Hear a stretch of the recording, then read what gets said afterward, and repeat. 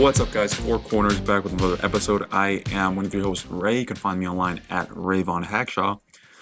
Three-man weave this week, joined by my fellow host, Peter, Bucket since 88. What's going on? What's up, Ray? Glad to be back for another show. We've had better weeks in Nuggets Nation, but still excited to talk basketball this week. I'm always excited when we got a new guest. And today I'm happy to introduce my friend that I've met through basketball a long time ago. Actually, it's the head coach of the Chatfield Chargers in Littleton, Colorado, Eric Bueller. Coach, how you doing? Doing good, guys. Thanks for having me on. Not a problem. Excited to have Good you. to have you. So yeah, basically first question we always have for new guests is just, how did you get into basketball? Just sort of like first memories of the game, what sticks out, and then you're sort of like how you got into the Nuggets. Yeah, I think I was listening to you guys, some of your older podcasts, and it sounds like I have a very similar story to almost everybody, you guys and people that you have on. But I grew up in the '90s, and if you didn't know who Michael Jordan was, you're from another planet probably. And definitely like the Be Like Mike commercials, and you just couldn't get away from Michael Jordan. And uh, I think that's what sparked my interest with basketball first, and then from there it went to like, oh, we have a we have a team in Denver, and I'm from Colorado, and just from then on, experiencing the whole Nuggets upset in the Supersonics, and then the dark ages, as I call them, in Nugget fandom.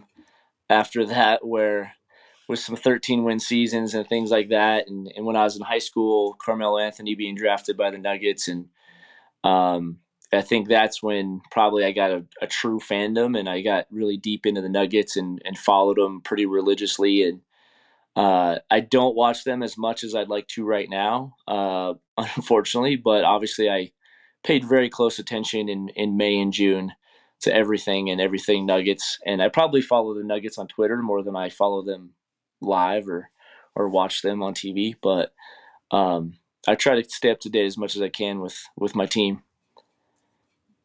Nice. Do you have like an all-time favorite Nugget? Um, it's hard not to put Jokic there already, Okay, just because of who he is that's and what he's fair. about, and especially Very being a few coach. I mean, MVPs. yeah, but even just being a basketball coach, like if you don't love Jokic's game as a coach, then I don't. We probably can't be friends. But um, I probably this is going way back, but he was the first Nugget I guess I associated with, and I wanted to play like. Huge Bryant Stith fan. Yes. Huge Bryant Stith fan. Like he was Okay.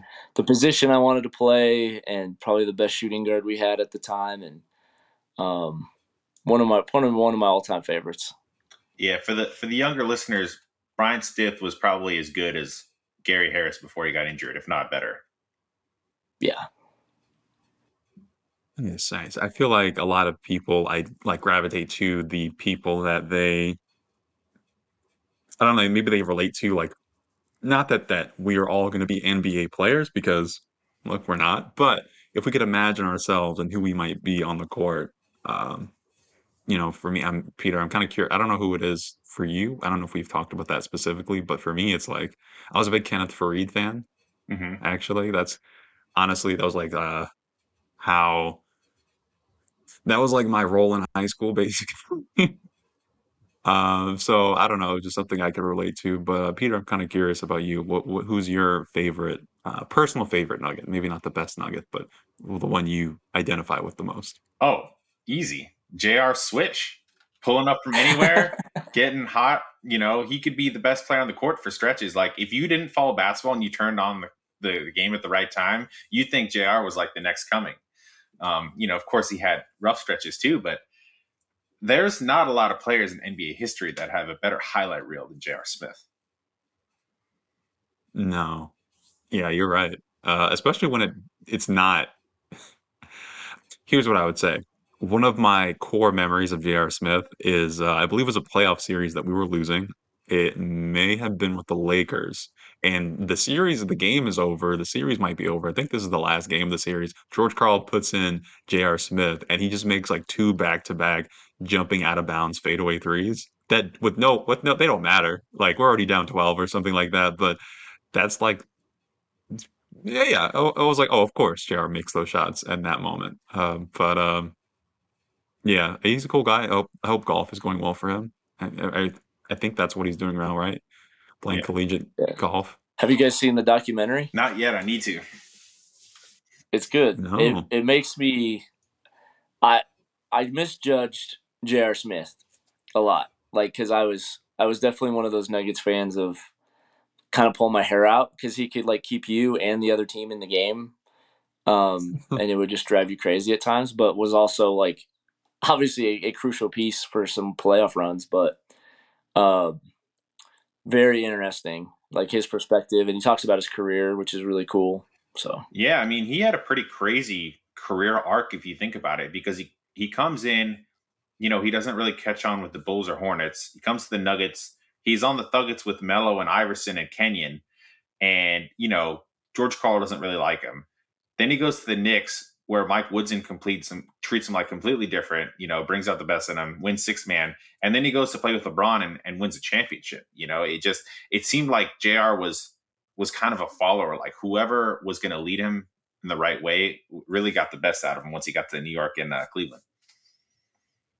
Yeah, I absolutely, think and I remember back when he was like going through the draft process and watching the McDonald's All American game that year, and I remember like I think he was the MVP of it, and everybody on ESPN and stuff was like like max potential Kobe Bryant, and I was like, this is awesome, and that's when I started really paying attention to him, and then when he was a Nugget, I was like, man, can't wait till this Kobe Bryant kicks in. Yeah.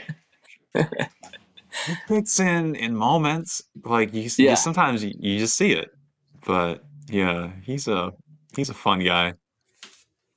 Um, I don't know. I kind of miss him, but I kind of, he's a guy who like if he's like your 13th man, you're kind of like, okay, I'll take what I can get today, if it's going well. But I feel like Michael Mullen would actually hate him though.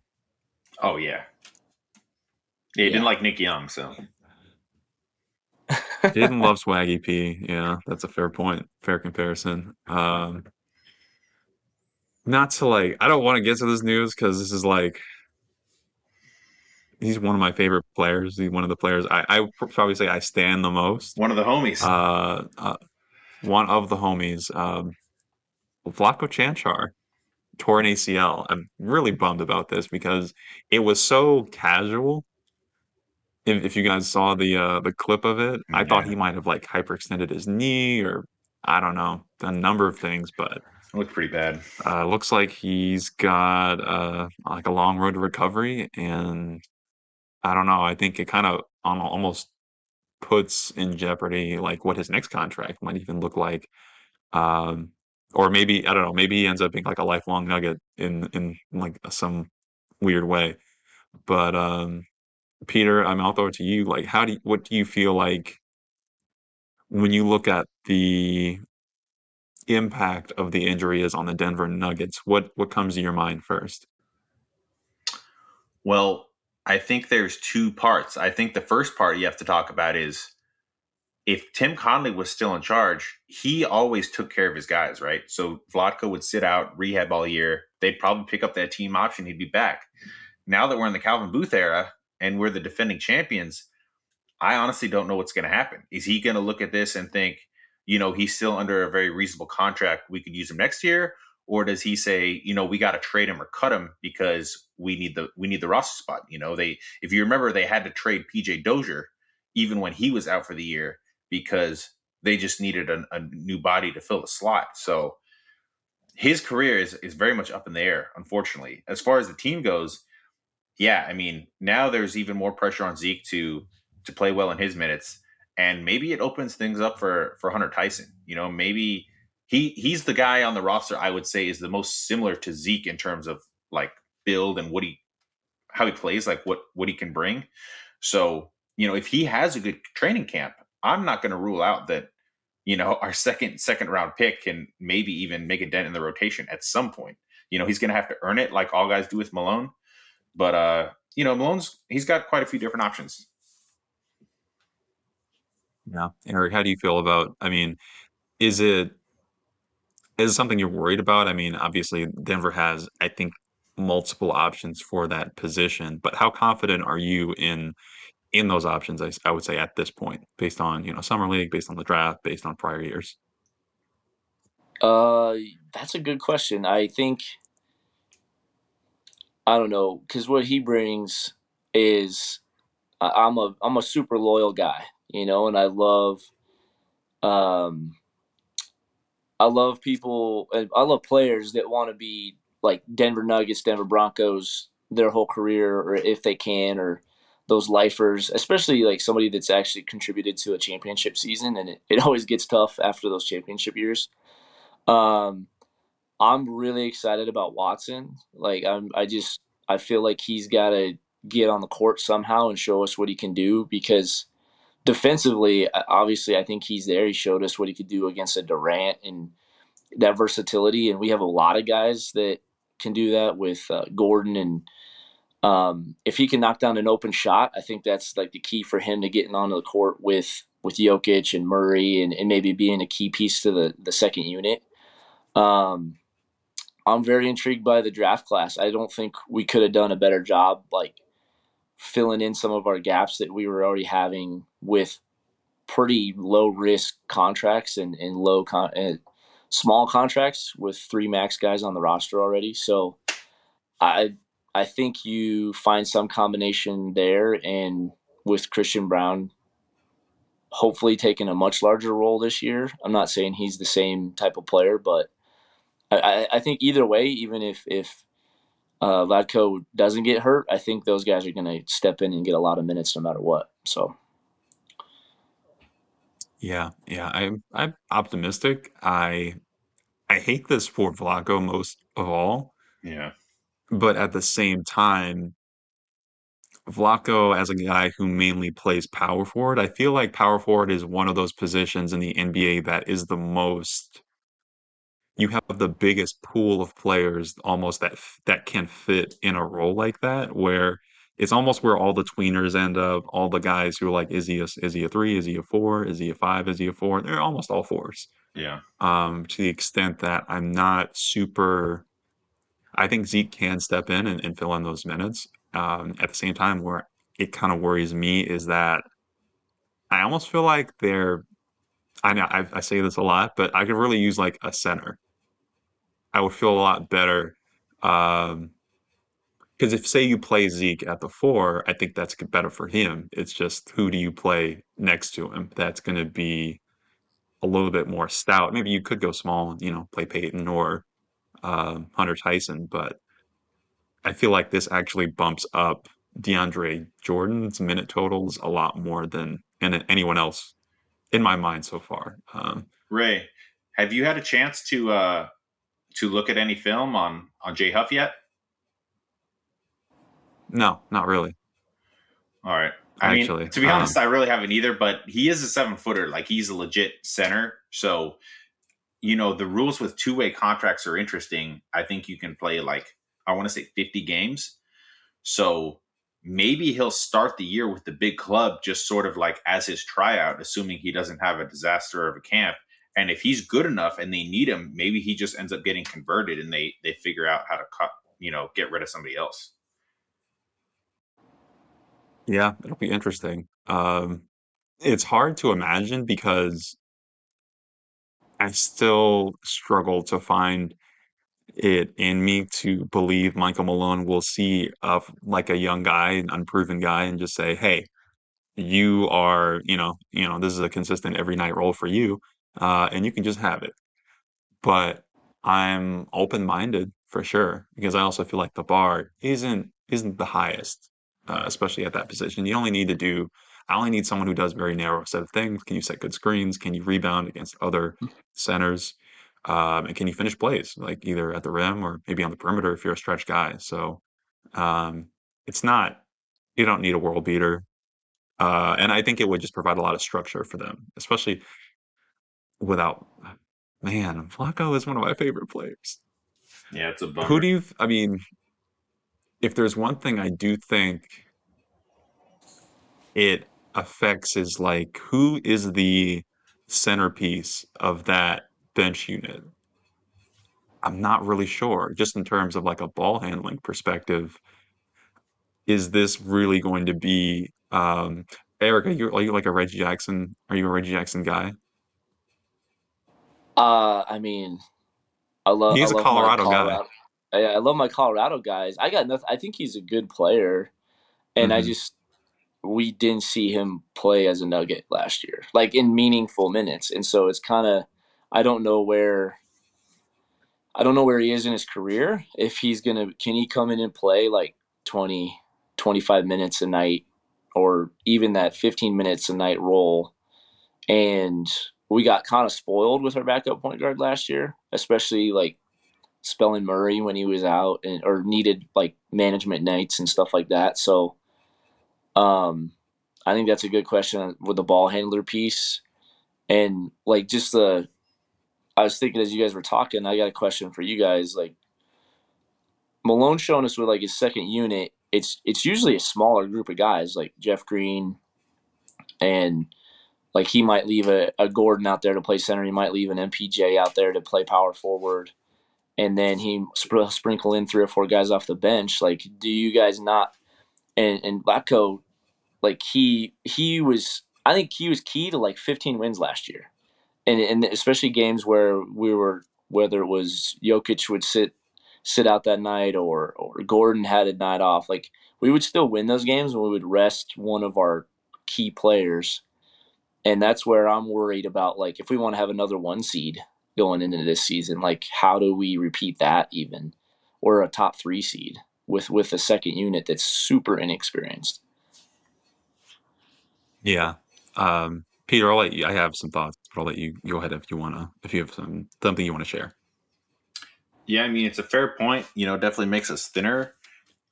It's interesting you mentioned the identity. I think that it's been hard for Malone to find a group that like has good chemistry, right? Because we for years we talked about like whoever the backup point guard was would have trouble if there wasn't a true center. I mean, I know that was like your main thing, Ray.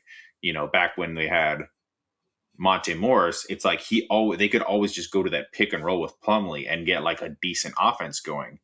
Um, but now it's kind of like I think they had some success last year, just kind of being pesky as they could, hustling, rebounding, and getting out and running.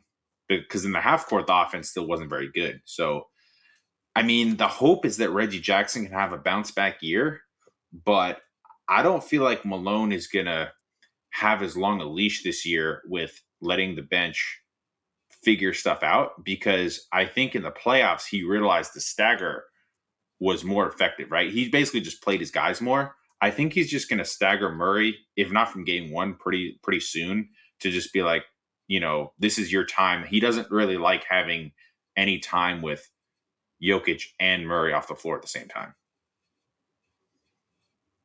Yeah, I actually think this is like the biggest Jalen Pickett opportunity that he might have in a way because I think especially in the half court, I don't know if there's another option outside of going back to like, okay, we're just going to play Murray and Jokic 35 minutes a night in like October, which I'm not super jazzed about. But Bodie Ball is it's something. I'm not saying it's like it's everything that, at the same time, I don't see another losing Vlatko, I think he provided a lot of the secondary playmaking. That Yeah. kind of like glue guy mentality, the way he approached the game that I don't think you can get another guy to play power forward. I don't know if there's another guy who's going to be able to be that like ultimate linkage between the other players. Right. So I guess maybe Peyton Watson is like a leader now, but we'll see. Um, oh boy, are you like 1 to 10? Are you concerned? I feel like I'm at kind of like a 6, maybe a 7, low key. I'm like a 4. I think I'm with you on a six. Eric? There's a lot of unknowns.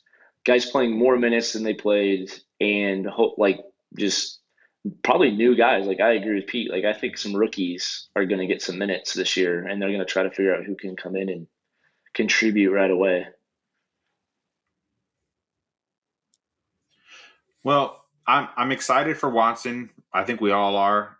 Christian Brown is ready for more minutes, and the one guy that nobody has talked about, including myself, is I'm not ruling out a Justin Holiday bounce back year. I mean, I know the league is pretty much think he's fried, but I do think there's something to be said for like you get on a good team with a good culture, maybe you can, be competent. Ray, I'm not saying he's going to be like a crunch time guy. I'm just saying maybe he can come in and give like 10 to 12 good minutes.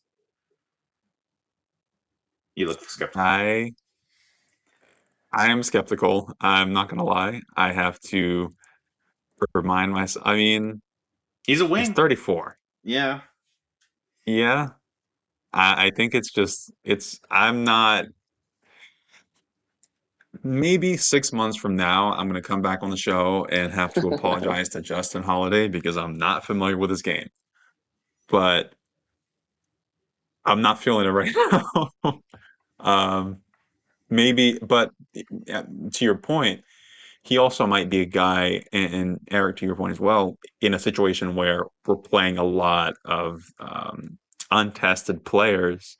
He might be a guy that Michael Malone looks to, especially early on, as someone he can trust and rely upon to know what they're doing. Maybe he doesn't have the gas he did, earlier in his career, but I'm sure he will be a professional. He will Oh yeah. be under control, and I think in a way that makes Michael Malone more comfortable, regardless of the outcomes on the court. And I'm sure he'll miss Jeff Green. So that might be just like a one-to-one swap. He might be the guy that plays 1,200 minutes, and we're just like, how? Um, but Well, and Ray, I can tell you I don't know. firsthand, Justin Holiday is a competitor. Okay. I was at a tournament in high school actually where we played against well, we didn't play against Drew and Justin Holiday, but they were in the tournament and they won the tournament, not surprisingly. And, just having Drew as his brother, I think he's always motivated. Like he's known from a young age that he's not the best basketball player, in his town or even under his roof. So I think that's can be very motivating for somebody that you're like kind of finding out pretty early in life. Like there's really good players out there. So, even though these guys are all pros, I do think there is still just an uncontrollable human nature about like what kind of team you're on. And when you're on the Atlanta Hawks, and remember they had that crazy record where it was like 3 months straight, they were always within like 1 or 2 games of 500. Like they were just the most mid team ever. And I don't think it's, a crazy thing at all to say this is going to be the best team Justin Holiday's ever played on in his life. So I think he's going to take his summer really seriously. And, he knows he's not guaranteed a role, but he's going to be really excited to come in, show the coaches what he can do. I do think he can still defend decently at an NBA level. And now with Vlatko going out, he's probably thinking to himself, oh man, I actually might get a chance to play here if I have a good camp. Yeah, I think that's fair. He'll get a shot, and I think he could, especially now at this point. I think there's a lot more of a likelihood that he is able to hang on to it more than he did or had maybe a week ago. Um, how does this make you feel about Jamal Murray? I think we talked a little bit a couple weeks ago about Nikola Jokic not playing in FIBA this year, with him kind of struggling with his sort of rest and recovery going into these kind of preliminary games for Canada. Does the Vlatko news combined with all these things kind of like, does it change your calculus at all? Peter, you kind of like, I feel like you've got some thoughts. And then Eric, if you want to go after that. Oh man, it stinks because I love the international game so much. I've talked about that, but I can't lie. I'm more nervous now. I don't want him to pull out.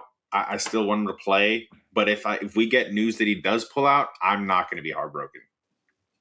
Yeah, Eric? I, I mean, I, we love Jamal. We want him to have success. I know he wants to play. yeah, I think it's kind of two things. Like the fan in me is like I want healthy Nuggets, and but like the competitor Yeah. in me Hmm. and the coach in me is like I'm a big believer. Like when you start worrying about getting hurt, that's when you usually get hurt. And so like you when you're out there, you got to go full Hmm. bore, all out, give everything you have. And if you do that, I feel like the sports gods, the basketball gods will take care of you.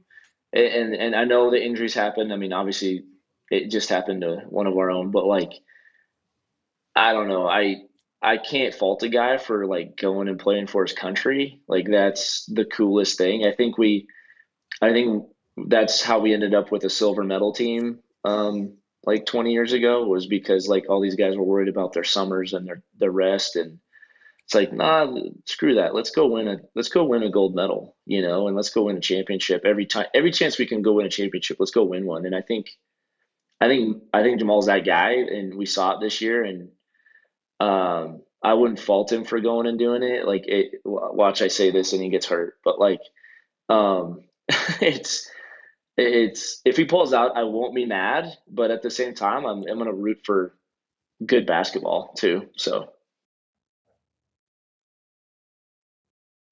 Yeah, I feel that, especially because I mean, we if he's a guy that could maybe spend more time, especially coming off the injury, coming into like into training camp in the best shape of his life. I kind of felt that playing overseas might help him to some extent. There's no guarantee as well that just because he doesn't play overseas doesn't mean he can't get hurt playing pickup, over the summer here either. And to your point, maybe it is better for him.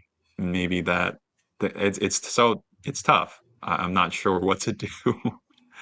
I'm glad it's not my choice, but yeah, whatever his choice is, I definitely respect it. It's definitely created some tension, I think.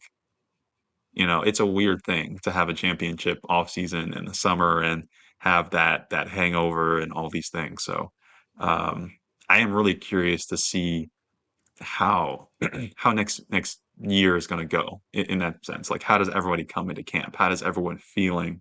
How excited is everybody to get back to like the grind of the regular season, coming off of the highest highs of basketball in the U.S. Um, do you guys want to take a break and then we'll come back in just a moment? Sounds good. cool. Cool. We'll see you soon.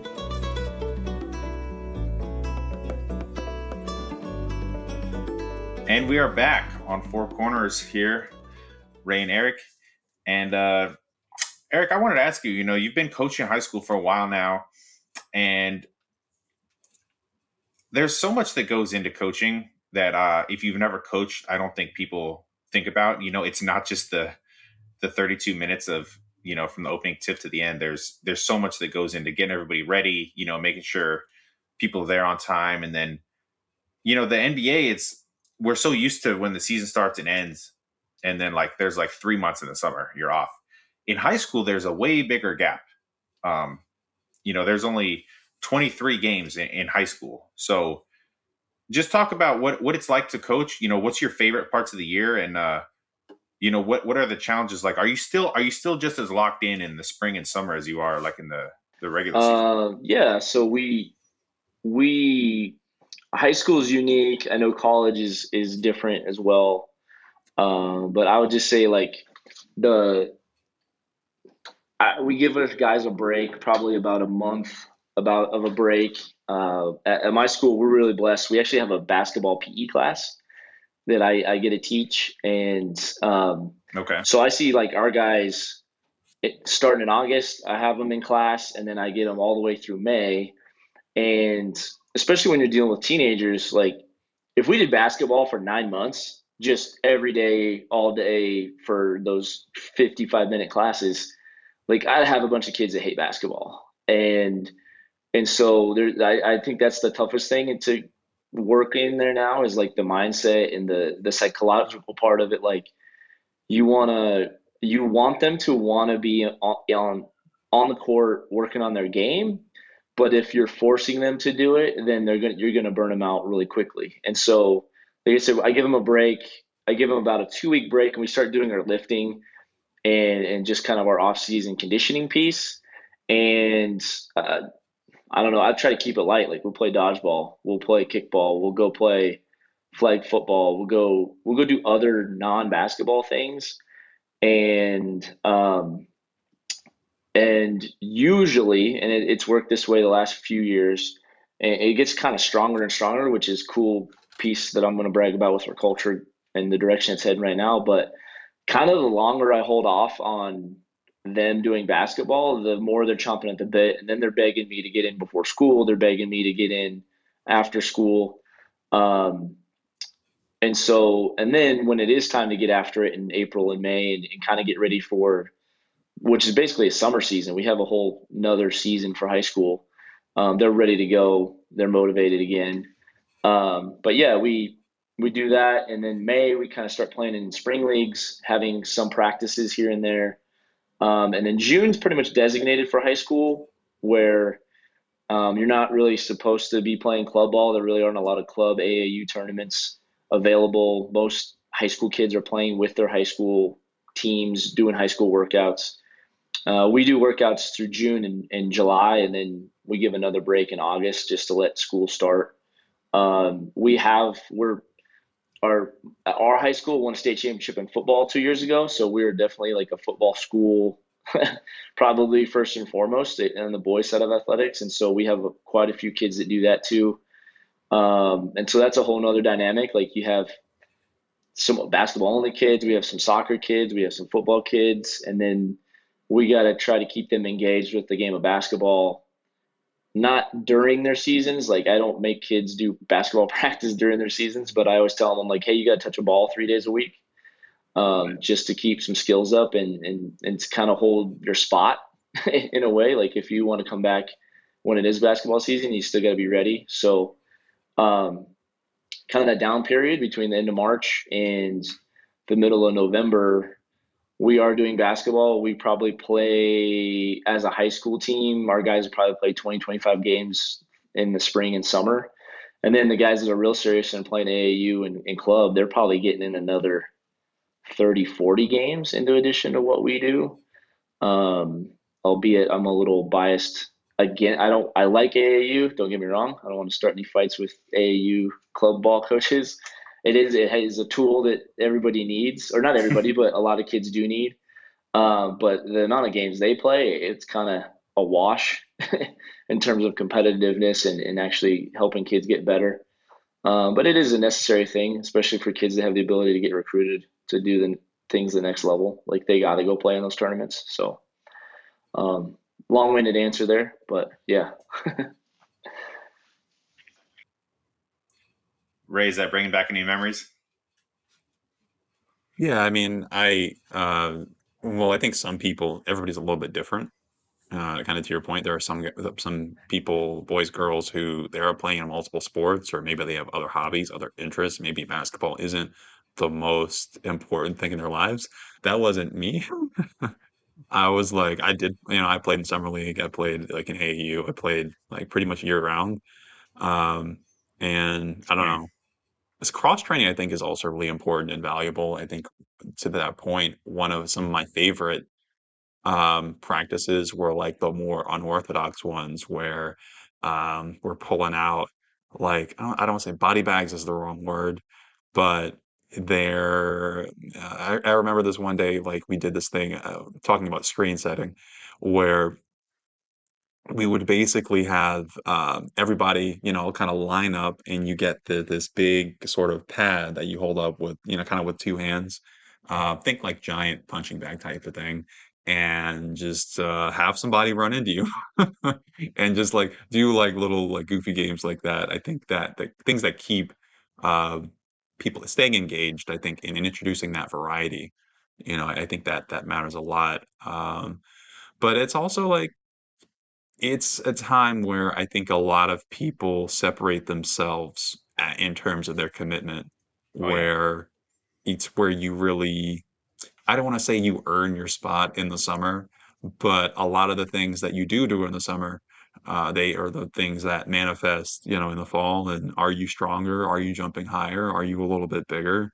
All that, is where that like off season comes in. I think it is a little bit easier for high schoolers because, comparing to the college level, comparing to the NBA successively, because you have those like kind of long periods of off season and those periods just outside of that, like your conventional season, to work on your game, to like focus on yourself and sort of come back a better player.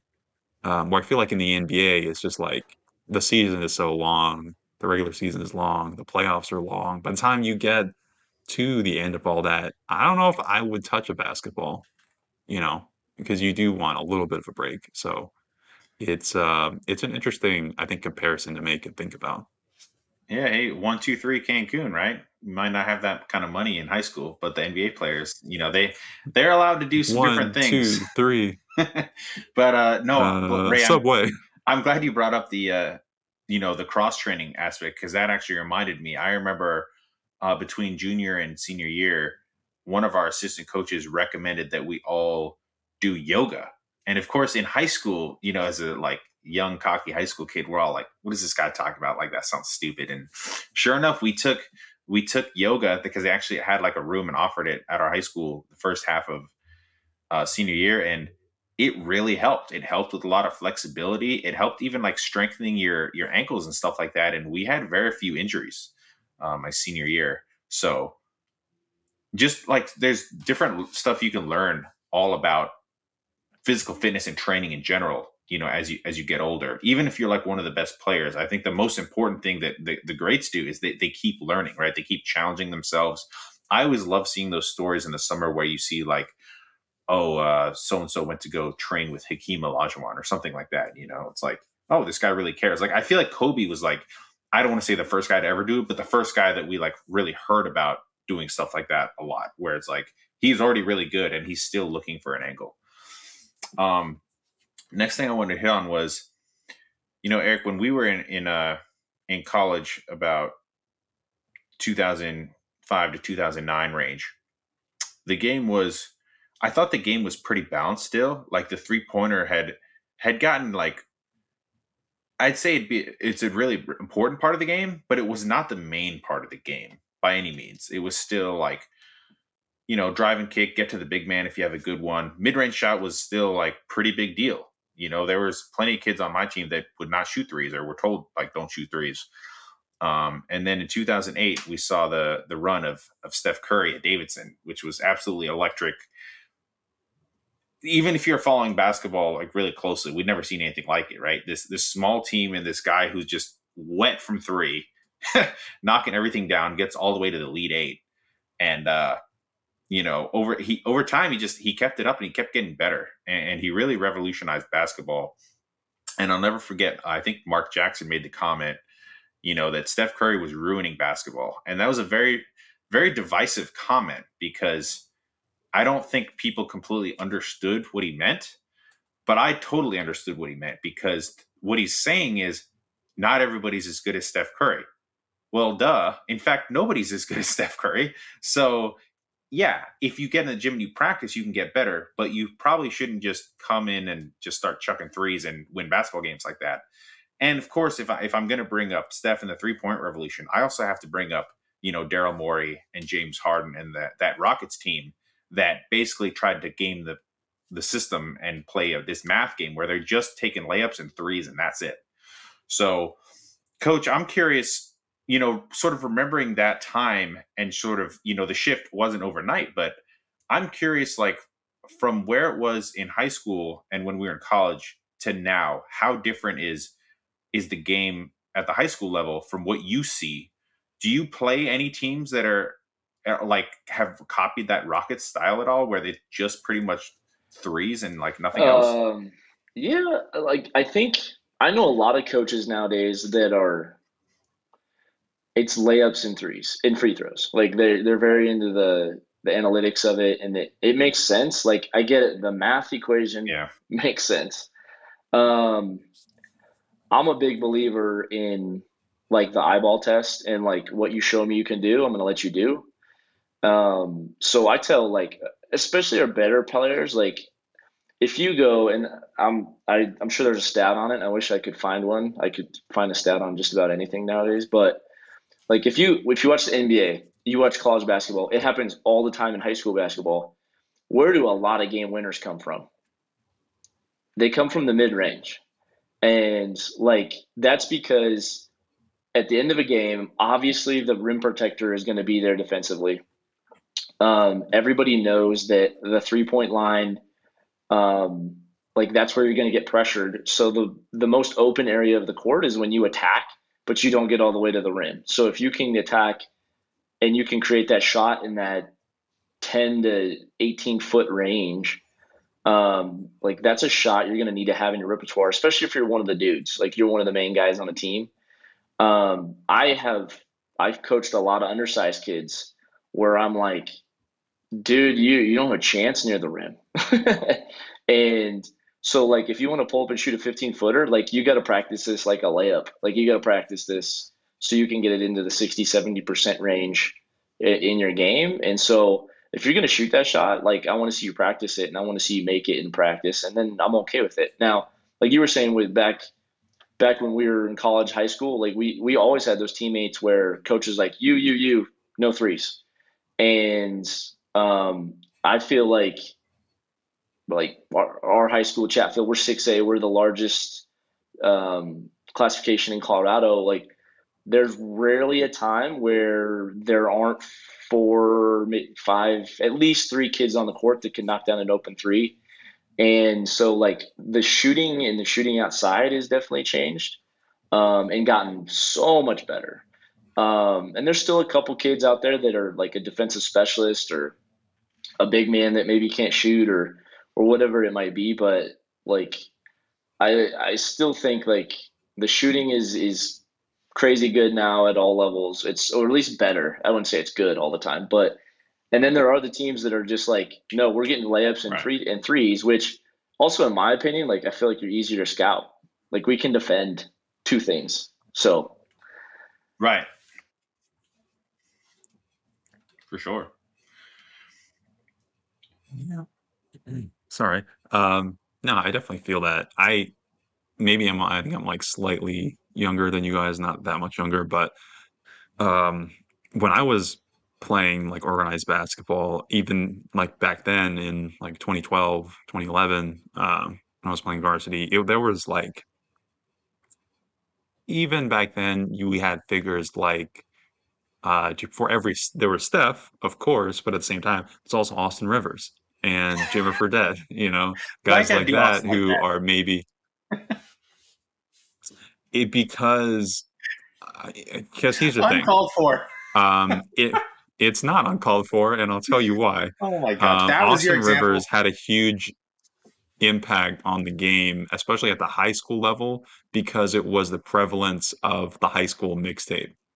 It was that Fair real enough. era. YouTube was kind of becoming a popular thing, and nobody was more prolific in that sphere than like even more so than Steph, actually, like was more Right. prolific than like Austin Rivers and Jimmer Fredette as guys who were, you know, um, having those highlight reels and that model being something that not everybody emulated, but I definitely even had teammates who, you know, are they saying Kobe and pulling a fadeaway mid rangers? Not really. They're taking deep threes and yelling Austin Rivers and Jimmer Fredette. So um, Fair. it's an interesting. I kind of feel like it's not I don't love it in the sense that you should always think you have a green light, but I do think it's a positive in the sense that I think there are fewer and fewer cases where coaches today are looking at their players and saying, you can't do X, Y, and Z. And I think in the way that when I was younger, there were, guys who maybe you're 6'4", 6'5", 6'6", and coaches are telling you, yeah, you're not a shooter. When in reality, this is a player who maybe they're 6'6" and playing center at this level, but when you're talking about guys' futures, I think it is a lot more freeing in unlocking of what they can be as players when you do have that cultural acceptance of what it means to be you know, letting guys basically be floor spacers. Yeah. So I'm kind of cool with it. I've kind of seen the toxicity. It's hard to judge. So, Eric, I have one follow up sort of on this topic. We've seen in the NBA how crazy the variance can be with so many more threes now, right? We've seen teams with like 25, even 30-point leads get banished because the other team just gets hot from three. I'm curious if that has trickled down to the high school level. Like, it's got to be frustrating. Has it happened a few times where you go in and you're playing a team and you probably think, oh, we're way better than this team, and they just come out completely on fire? Because from what I remember when I was in high school, I feel like my team was pretty consistent. We pretty much beat the teams we were better than and lost to the teams we were worse than. I imagine that's got to be different now. And I haven't followed high school basketball as closely in Colorado. Have there been some more like 4 and 5 seeds making crazy runs in the tournaments? Because usually it's like 1 and 2 seeds always win Yeah, it.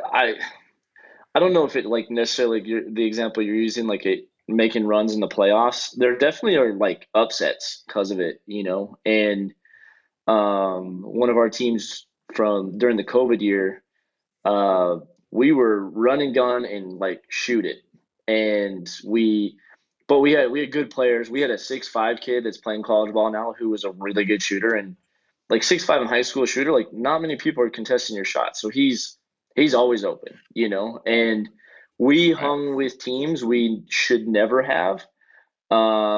If you just want to look at like pure basketball talent and size and that sense of stuff. And we were in a lot of games that year and won some games that I don't think people expected us to win because of the three ball. Um, and definitely teams that we play against where like they just you can't get rid of them, you know, like you can never shut the door. And Yeah. it's even more like think about the psychological change in an NBA game, like the momentum. Like momentum is real. Like I hope no one here argues that momentum isn't real because we see it in the finals. We see it in college basketball. But in high school, like when you're 16, 17, 18 years old, and this kid just hit three in a row, and it went from a 20-point lead to now you're up 11, and they called a timeout because they're setting the press up. Like it's a massive swing, and it makes it fun, and like you just never know Yeah. what's going to happen. And like I think usually most years the teams that are supposed to win, you know. And I'd say there's a few teams in the state like um there's other teams I'm a fan of, like schools I'm a fan of. I love Mountain Vista. They play fast, they shoot a lot, and lately they've had some really talented like 6'9" kids in college basketball type kids. So um you put kids in systems like that with that talent, it's fun to watch. But for the most part, like the teams that have the talent, that have size, that have the athleticism are usually going to win in high school. So in the long run, Oh yeah. Hmm. Yeah. The Yeah, big men that's can still dominate if you have them. But I think what's interesting about high school, versus the other levels is the court is still the same size, right? Obviously, the 3-point line's a little closer, but what the good coaches figured out is like you spread the floor and you can pass the ball around, and you can pretty much get an open three as long as you keep working the ball around. And this leads me directly into my last question, Eric. You can keep passing the ball around as much as you want in Colorado because there's no shot clock. What is the challenge of playing? There's got to be some teams that like they just completely slow it down and want to get a good shot every time. It's so different than what we're used to watching on TV. yeah, it's like we were just talking about psyche, in like again the teenager's mindset with that is um it's very funny because they're used to like if you're like our system, we play fast. We want to get the best open shot as fast as we can. And so in practice, we don't play against like I don't want to say stall offense because not everybody's trying to stall. Some people are just trying to run their offense that takes 40 seconds. And Like Yeah. to keep them engaged, especially in like the Gen Z era that we live in of like everything is a 10-second clip is super tough for those kids to handle. And so um and even teams that don't do mean to do it, just some offensive possessions that drag on and they last longer than 17 seconds, which is the average high school possession, which is I just throw that out there because I'm like, we won't even hit the shot clock most of the time if we get one. Like on if that's what the stats are saying. And so Right. um it makes it really hard. And it's a tragedy when you see it like I've seen it in the summer more now, but you see it in games like a playoff game and a team gets a 6 point lead and they're just going to hold it for 4 minutes or a whole quarter or whatever it is. And it's just like drives me crazy because I think we all love the game of basketball because of how beautiful it is and how free flowing it is. And when it just comes to a grinding halt, and it's like when I see that, and I'll call out coaches that do it right now, is like it's it's about the adults and it's about like, yeah, you want to win, but like I'm gonna win running our stuff. I'm not gonna win doing this stupid stall hold.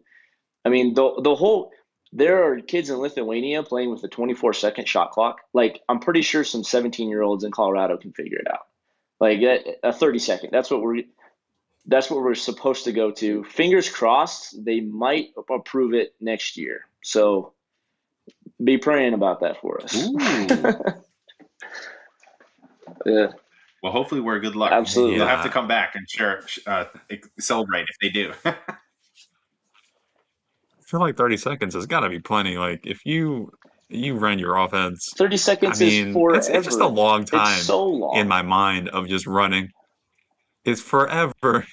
If you can't get a good shot in 30 seconds, like you probably just can't get a good shot.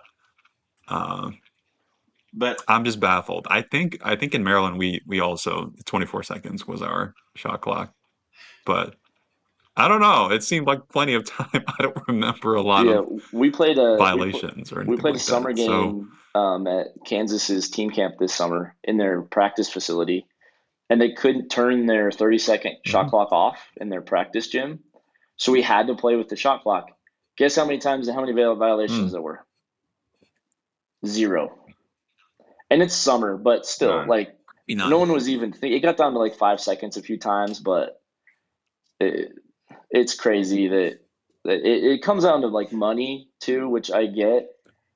It's Yeah. expensive and well, because like the How school will so? probably no, well, someone to run the shot To run clock, the shot clock? but which you don't need to in college.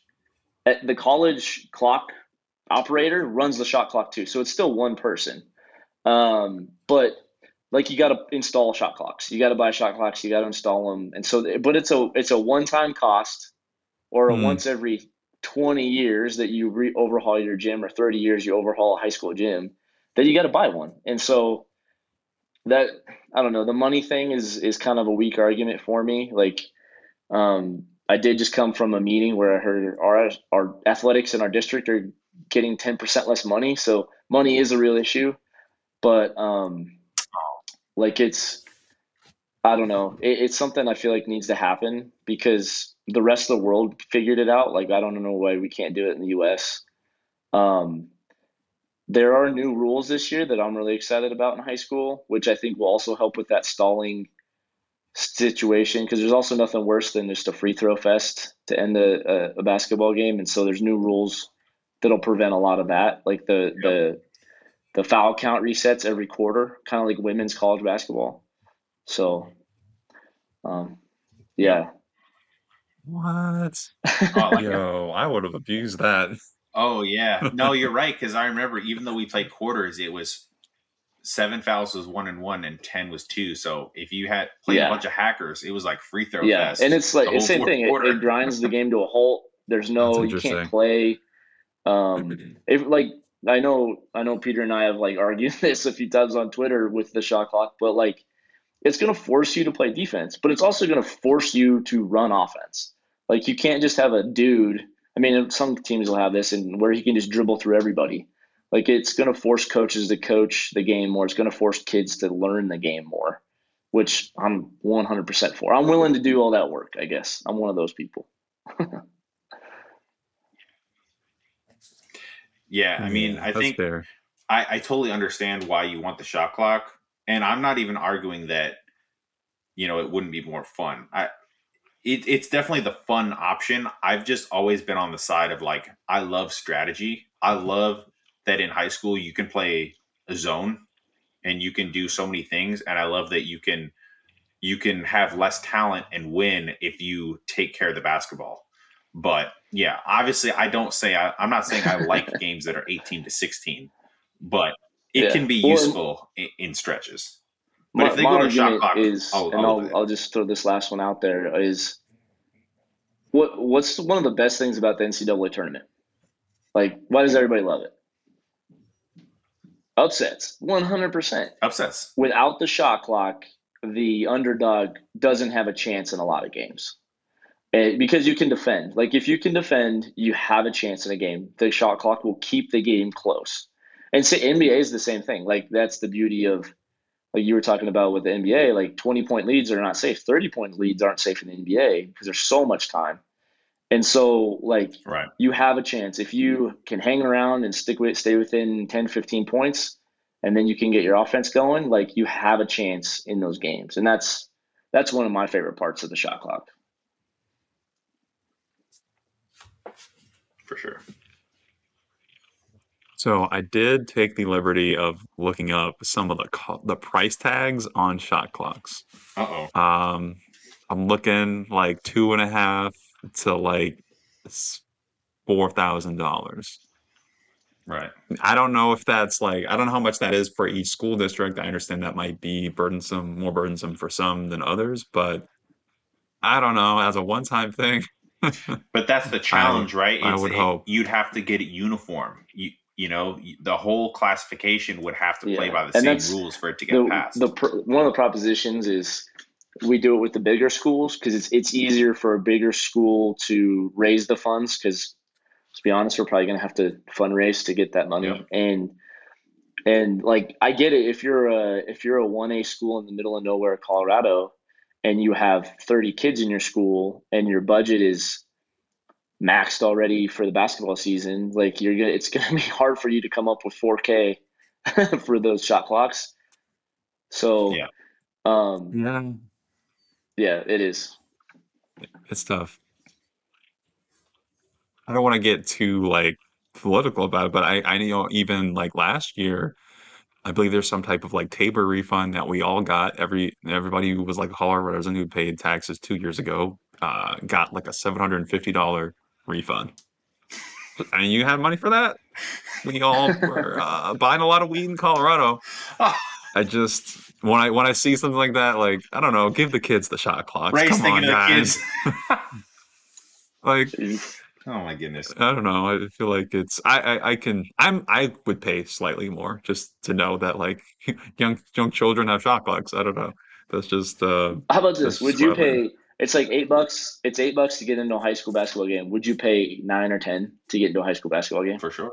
The extra I dollar mean, or two wouldn't but it doesn't fit into the yeah, I've I mean, never gone to a high school basketball game and thought, darn, if only it was $2 cheaper, you know. hey, that's way It cheaper was than going never to the the movies thing these days. holding me back. and it's hard. It's That's hard. true too. Maybe if you're a Yeah, it's student, hard to. I mean, there's other stuff that we need to spend more money on. Like, there's a massive shortage of officials. Like, that's probably the biggest tragedy right now in high school Mhm. athletics in general. Is like nobody wants to be an official. Almost at the same rate. Yeah. Well, no one wants to be a Who coach does right want to now be an either. Like, official? it's hard. Coaches are getting hard to find. So, um, like, Hmm. Maybe that'll be my retirement job. Maybe I'll be a ref.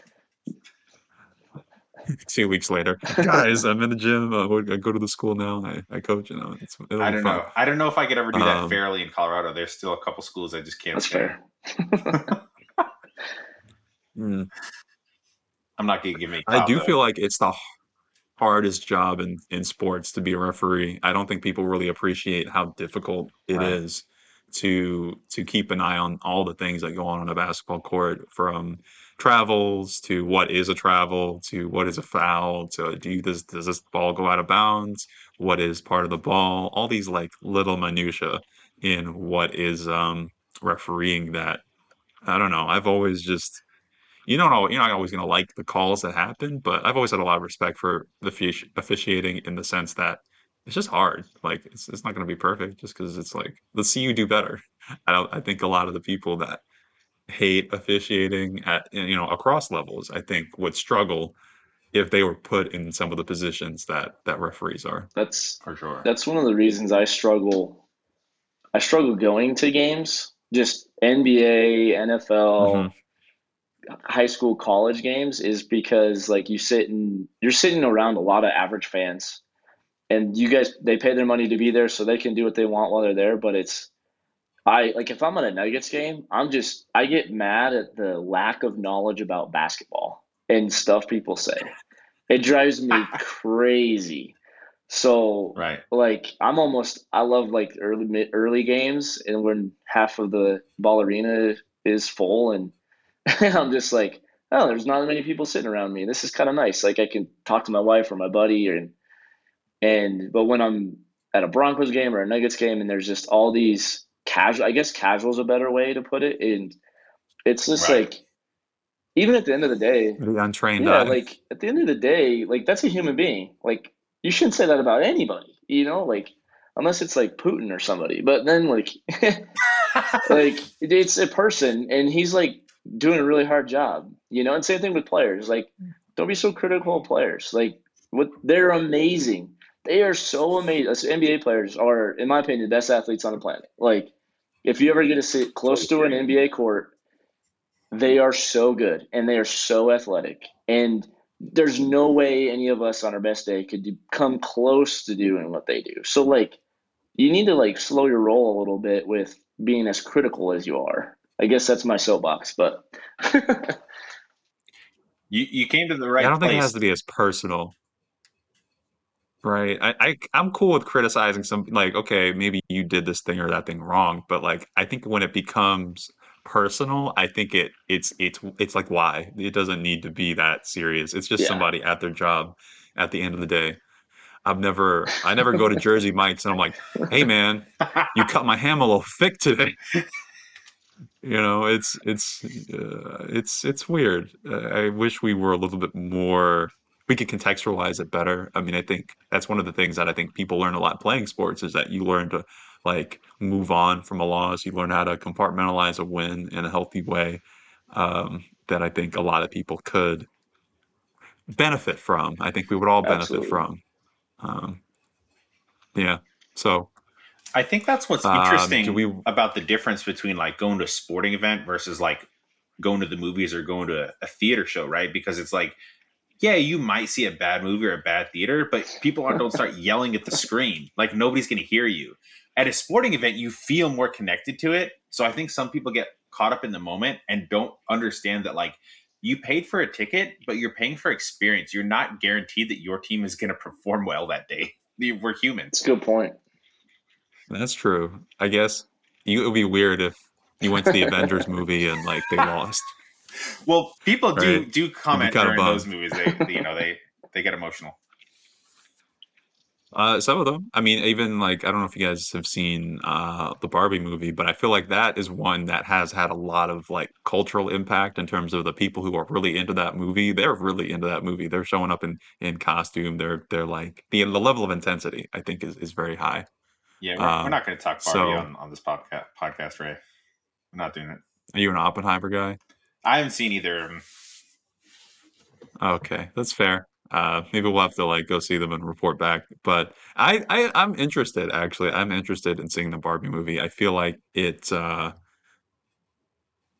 I have a weird maybe we can do that next week. I don't know, Eric, if you have strong takes about the Barbie movie, but I feel like a lot of people do.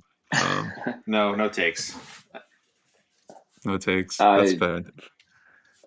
I'm not into movies until I can stream There them. you go. I don't. Smart man. I He's struggle with saving that his as money well. for I don't those actually shot clocks. Yeah. Donate to your local school shot clock drive today. Eric, I I think you got I somebody. Ray also will come out there and picket with you in front of the Capitol. More money for the kids for shot clocks. Yeah, that's a good. It's worthwhile to me. I'd pay like slightly more in taxes for shot clocks. I don't know how much We you need we per would get seat. our butts kicked by all the people there protesting about like important stuff. Yeah, for sure. Yeah. Well, yeah. I do wish I could see more movies. I watch too many basketball games to see a lot of things. Like I'm show single right now, for example, just because like, do I want to commit? You know, if I really like a show, I'm gonna watch it a lot. And in the midst of an NBA season, I don't know. You gotta make choices in life.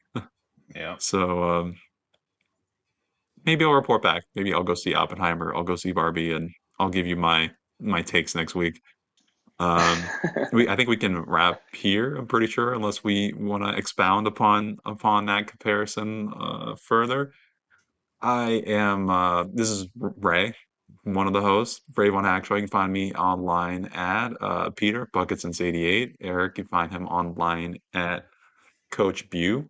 I believe the real Coach Bew on Instagram. And yeah, we appreciate you listening. And you can find the podcast at Four Corner Pod. We will see you next week.